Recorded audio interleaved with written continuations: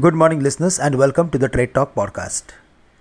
On Wednesday, the benchmark indices saw profit being booked at higher levels. The Nifty ended nearly 300 points lower from its previous close, and almost it was down some 500 points from the heights. It was around 21,590 during the day. From there, all the way, it has broken the level of 21,100.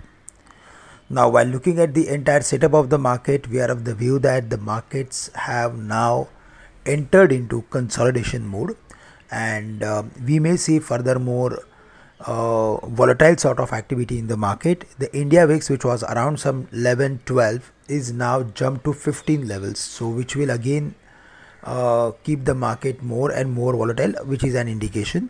And also, if we go through with the levels, then 20,950, 20,925 could act as major support for the market.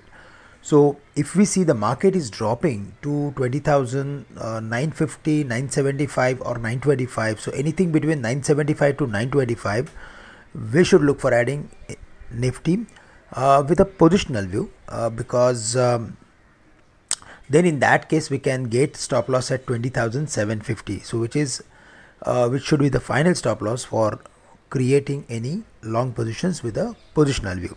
But if there is a very short term view, then keep a stop loss of max 50 points for buying Nifty between 20,975 and 20,925. So that should be the stop loss.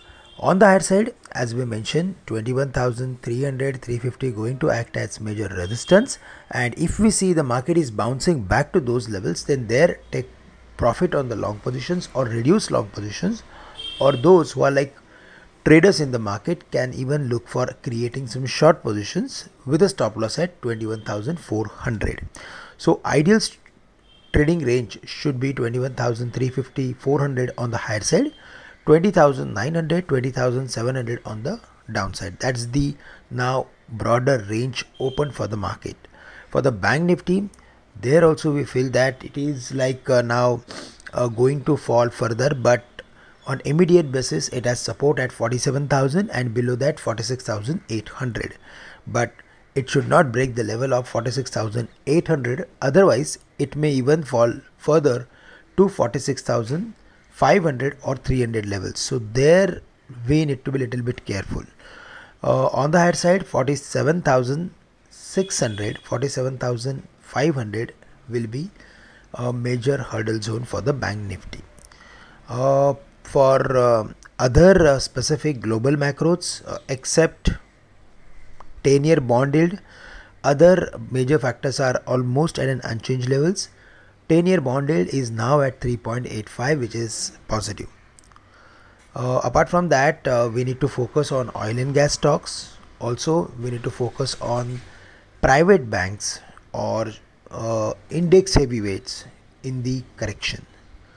That's all from my side for the day. With this, I am ending today's morning podcast. Thank you very much for listening me. Have a great day to all of you.